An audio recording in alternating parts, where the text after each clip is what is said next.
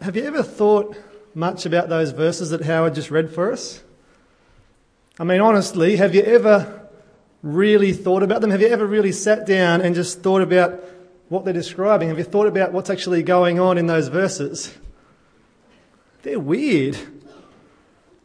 You know, the Ascension, I reckon it's like the forgotten chapter of Easter. You know, we spend a lot of time thinking about Christ's death and his resurrection, and that's good and right. They're very big, they're very important things. They're like the turning point in the history of the world, right? But I reckon the Ascension, it often gets overlooked. Like, it doesn't even get much of a mention in the Gospels at all. And when it does come up, well, it just raises a whole lot of questions. Like this one, right? What did it look like? I mean, Jesus was there with his hands raised, blessing them. Did he just get carried, sort of straight up? Did he somehow swing onto his stomach and watch the disciples disappearing into the distance? Did he look up into the heavens and see the clouds approaching? What did it look like? What about this one? Over in Acts, which Al read for us earlier, Luke says that the disciples were watching him go, and as they were watching him, they saw him go, but as they were watching, was there anyone else around? Presumably there would have been people around about. Did they see him go as well? Like, were there people on the surrounding hillsides seeing this little guy going up, off in the distance, up into the clouds? Could other people even see him? Was he raised with a body? A straightforward reading of Luke 24 seems to suggest he was. Earlier Luke went to pains to make sure that we knew he was raised to life with a physical body. He walked and talked with the disciples on the road to Emmaus, didn't he? And when he appeared to them all together, they saw his hands and feet, they saw his wounds. He asked for some fish and he ate it. He was raised to life with a physical body. And now it seems as though with the exact same physical body, he was carried up into heaven somehow. So presumably if there were other people around, they would have been able to see him. How long did it take? Was it slow? Was it fast? Did he sort of pick up speed as he got higher? How high did he go? Could he still breathe up there? Did it matter? It probably did. If he had a physical body, he would have needed air to breathe, right? Did he get cold when he got to the clouds? Over in Acts again, Luke says that the disciples watched him go and a cloud came and hid him from sight. That's a weird little detail to put in, isn't it? Like, was it just a cloudy day with heaps of clouds around? Was this some sort of freak cloud that came and hid him? Maybe Luke wants us to think of something more. Remember back in the Exodus? God was with his people, the Israelites, in a pillar of cloud, wasn't he? And remember when they built the tabernacle? A cloud came and filled it. And remember a similar thing happened when King Solomon built the temple? A cloud came and filled the sanctuary, the most holy place. And remember the transfiguration? That was the time when Jesus was there on the mountainside with Moses and Elijah. That time when Peter, he wanted to build some tents for them. A cloud came and enveloped them. You see, the Bible builds up this picture that the cloud is a kind of symbol for the God's presence. And so maybe that's what we're supposed to think of here. Maybe we're supposed to think, now Jesus is back with God. He's back with his Father. He's finally back with the one who sent him. Maybe that's what the cloud's about. But then again, maybe Luke's got some kind of Son of Man thing in mind. Do you remember the Old Testament book of Daniel? Back there, this guy Daniel, he had a vision. He had a dream of one like a Son of Man. And do you remember? This Son of Man was coming on the clouds of heaven. And he came on the clouds of heaven and he approached the Ancient of Days. He approached God and he was given authority and glory and sovereign power. He approached God and he was given a kingdom and a dominion that will never end.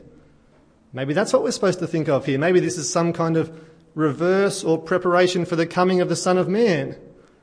In Acts, Luke said that in the same way that Jesus went, hidden by a cloud, the same way he'll come back. Maybe we're supposed to wonder, is Jesus the Son of Man?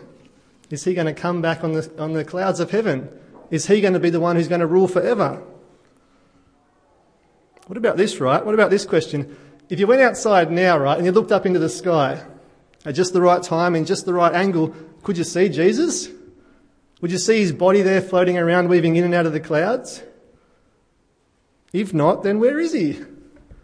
Where is he? If he was taken up with a physical body, he must have gone to some kind of physical place, right? Where is it? Why can't we see it? Can we get there? When you really start to think about it, these few verses, 4 verses, they just raise a whole lot of questions, don't they? Questions that for a lot of them, we're just not given the answers. You see, Luke, he's really one of the only guys who actually tells us what happened. And he only gives us a few verses here in Luke 24 and another few in Acts chapter 1. But in the end, the Bible, it's not really concerned about what happened. It's not really concerned about the physics of it or the biology of it or just how it all worked out. As far as the Bible's concerned, all we need to know is that it did happen. The ascension happened. Jesus has been taken up. He's been carried into heaven. What the Bible's more concerned about, is why it happened. Why did he have to go? Why did Jesus get taken up? Why has he ascended? And of course, what does that mean for us? And so that's what we're going to spend the rest of our time this morning thinking about. Why did the ascension have to happen? Why did Jesus have to go? Now look, there are 3 big reasons why the ascension had to happen. And they've got to do with Jesus' threefold office. Now you might have heard of this before, I'm not sure, but Jesus is often spoken of as performing or fulfilling 3 big roles. 3 big roles, and these are roles that were really, really important throughout the history of Israel.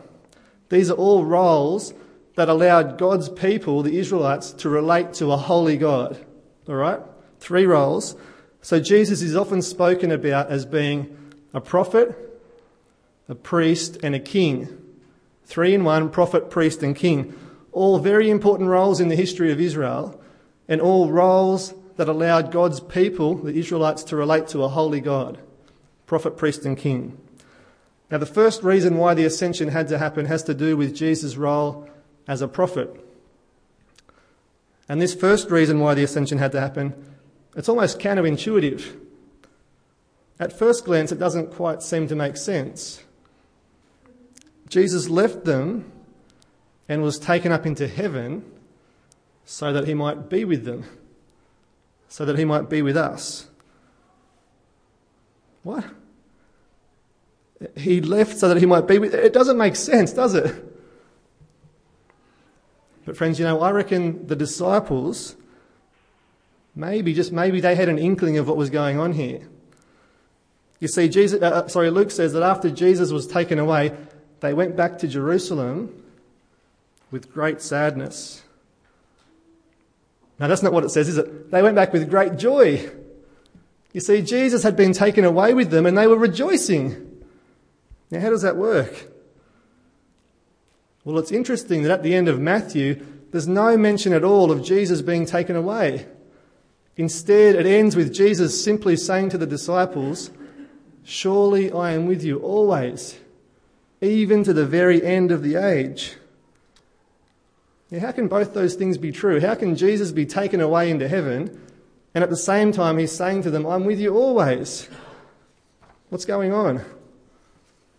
Well, if we cast our minds back even further, you might remember that Jesus actually told them himself that he would be going away.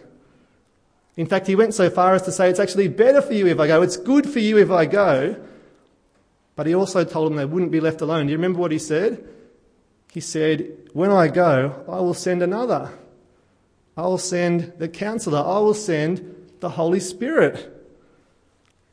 And look, I don't know, it's reading between the lines a bit, but I just wonder if that's maybe why the disciples had this great joy when Jesus was gone. Because they remembered his promise. But look, whether they did or not, we know, don't we? And that's why we can rejoice about the ascension.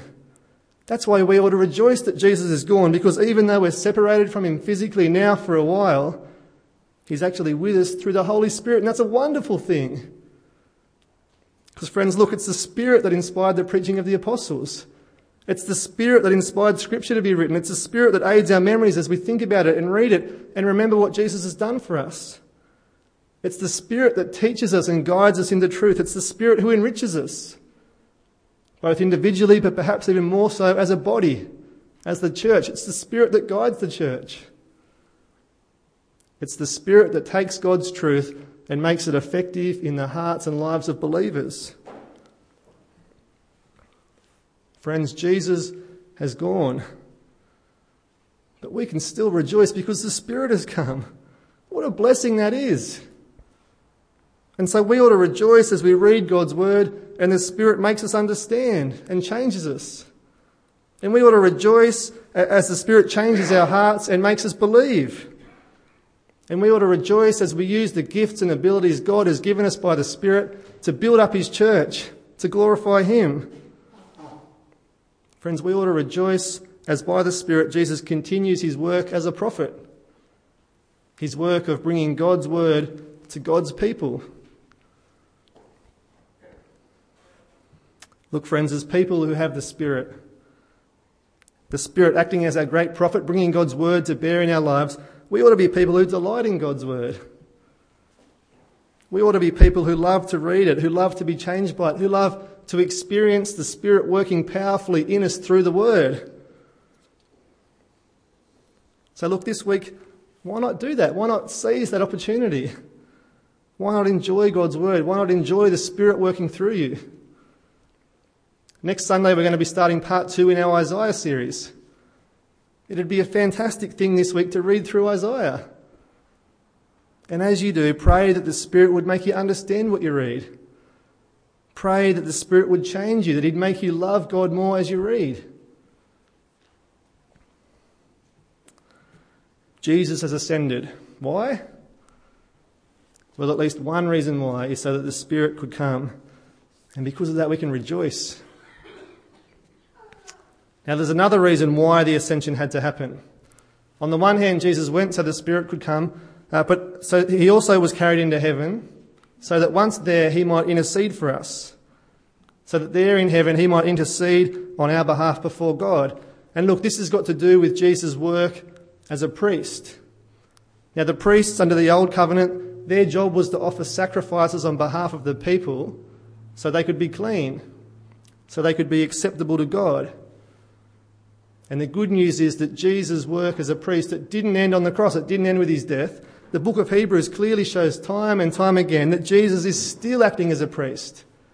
Even now, he's acting as a high priest on our behalf in heaven. He always lives to intercede for those who have faith in him, we're told. Friends, the truth is that even now, right now, at this very moment, Jesus continues to present his completed once-for-all sacrifice to God. A sacrifice that means we might receive pardon. A sacrifice that means we might be free from the power of sin.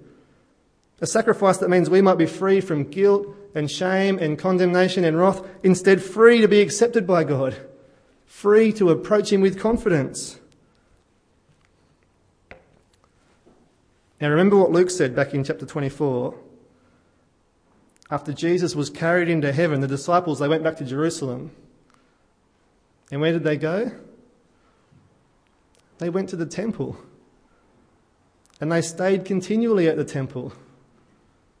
Doing what? Praising God. Now look, friends, maybe that's a coincidence. But maybe it's not.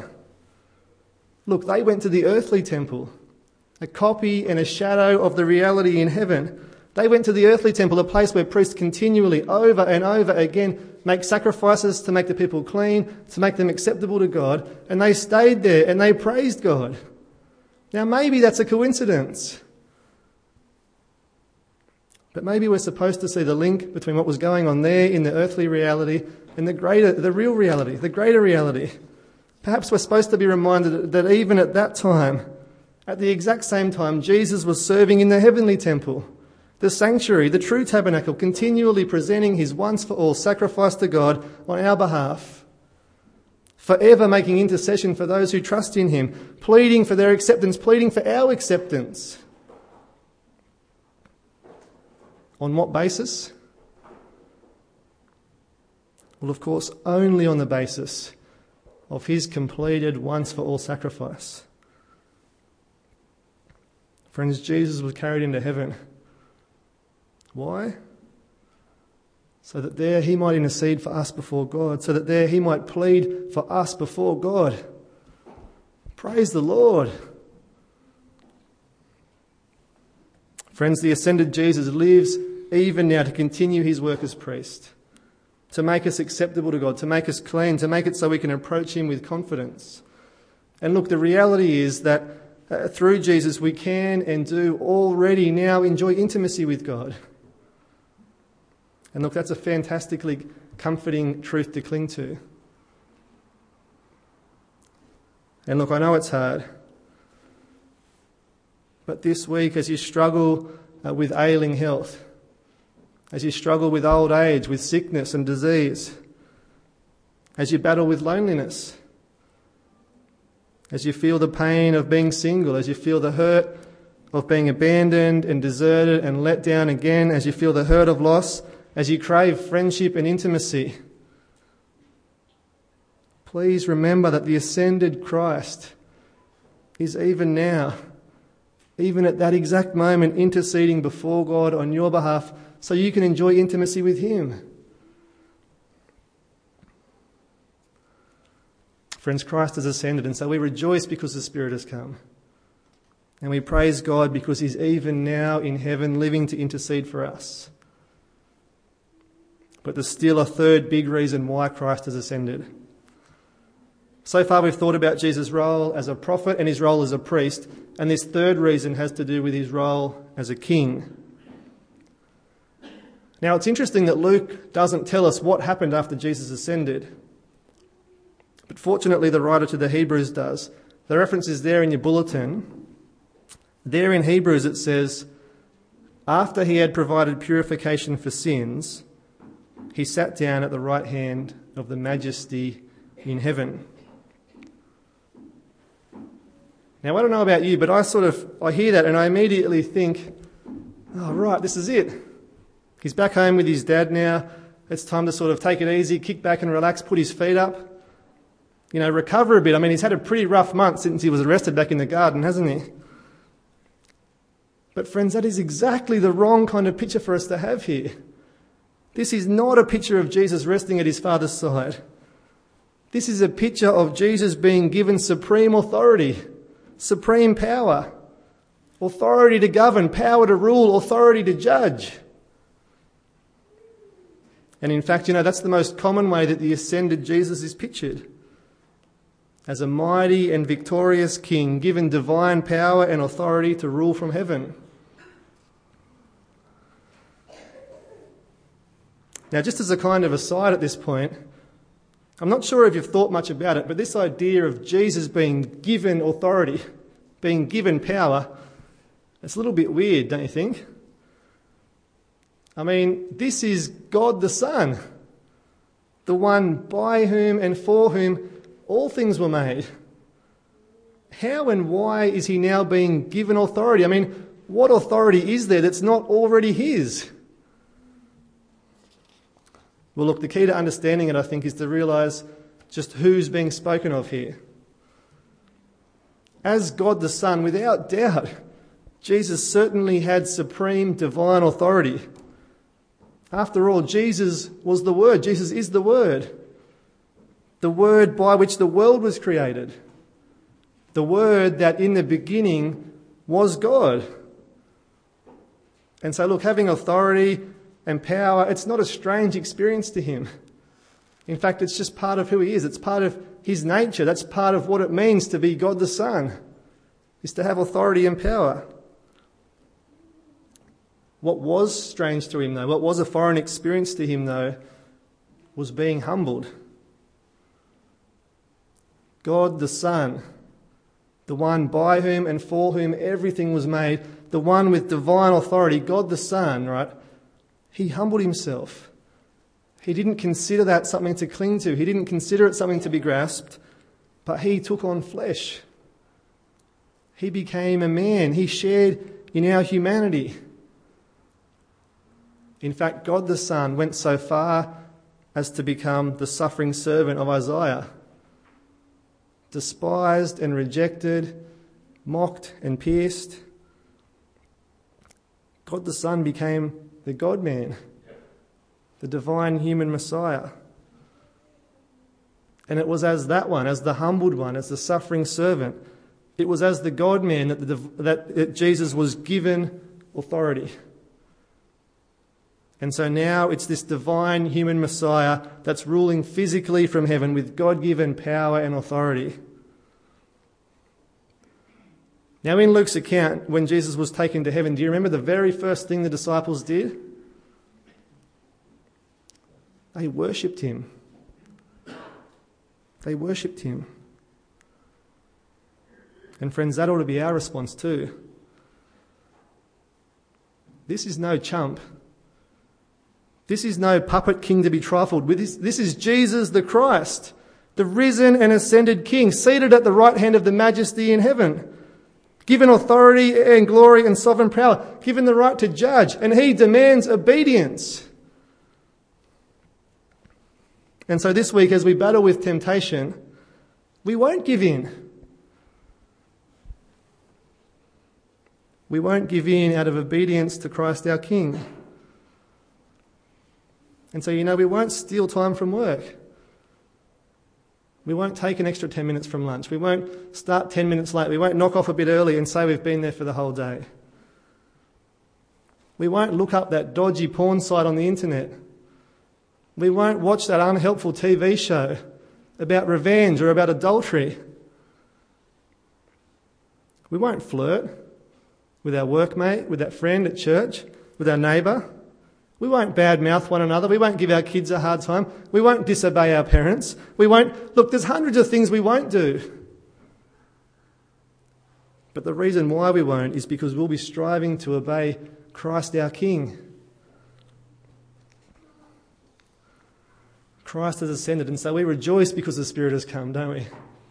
And we praise God because he's now in heaven interceding for us. And look, we ought to worship him too, because he's ruling with God-given power and authority right now.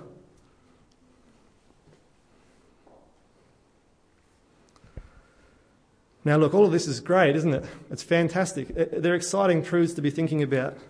And I don't know about you, but somehow it just leaves me feeling just a little bit dissatisfied. I mean, after all, Jesus is still gone, right? And look, it's great that the Spirit's with us. It's wonderful that Jesus is interceding before God for us, and it's exciting that he's ruling in heaven, but where does all that leave us? Where does all that leave us now, today? I mean, we rejoice and we praise God and we worship Jesus, but in the end, what's the point? What's the point? Well, friends, the point is we do those things now partially, poorly often, but we do those things now in preparation for the day when we will do them fully and finally forever. You see, Christ's ascension, it's like his death and resurrection. It's not the end. Jesus died. He was buried. But that wasn't the end. He was raised back to life. The resurrection, that wasn't the end either. He has been taken into heaven. And as the disciples were standing there watching him go, suddenly 2 men dressed in white stood beside them. "Men of Galilee," they said, "why do you stand here looking into the sky? This same Jesus who has been taken from you into heaven, this same Jesus will come back. He will come back in the same way you have seen him go into heaven." Christ has ascended, and so we rejoice and we praise God and we worship him. Why? Well, in preparation for that wonderful day when he comes back. Then we'll truly rejoice because we'll no longer be with him in spirit only, but we'll be with him fully and finally and physically in the new creation forever. Then we'll truly praise God because Christ's once for all sacrifice will have achieved its purpose. Then we'll fully and finally enjoy God's pardon. We'll fully and finally be able to approach him with confidence. Then we'll truly worship Jesus because all his enemies will have once and for all been defeated. And all things will have been brought under his feet, and every knee will bow, and every tongue will confess that Jesus Christ is King. We rejoice and we praise God and we worship the ascended King now because he is coming back. Let's pray. Our great God and Heavenly Father, we thank you and we praise you and we worship you for your love and your mercy and your kindness. We thank you that you've given us your word, and we rejoice that you've given us your Spirit so that as we read, we might understand what we read, and we might believe, and we might be changed, and we might glorify you. And Father, we thank you especially this morning for this little bit at the end of Luke's Gospel. Father, it's exciting to think about the risen and ascended Christ. And we rejoice that the Spirit has come to be with us. And we praise you, Father, that even now Jesus lives to intercede for us so we can be acceptable to you. And Father, we worship your Son, Jesus our King, who even now rules with God-given authority. It's in Jesus' name we pray. Amen.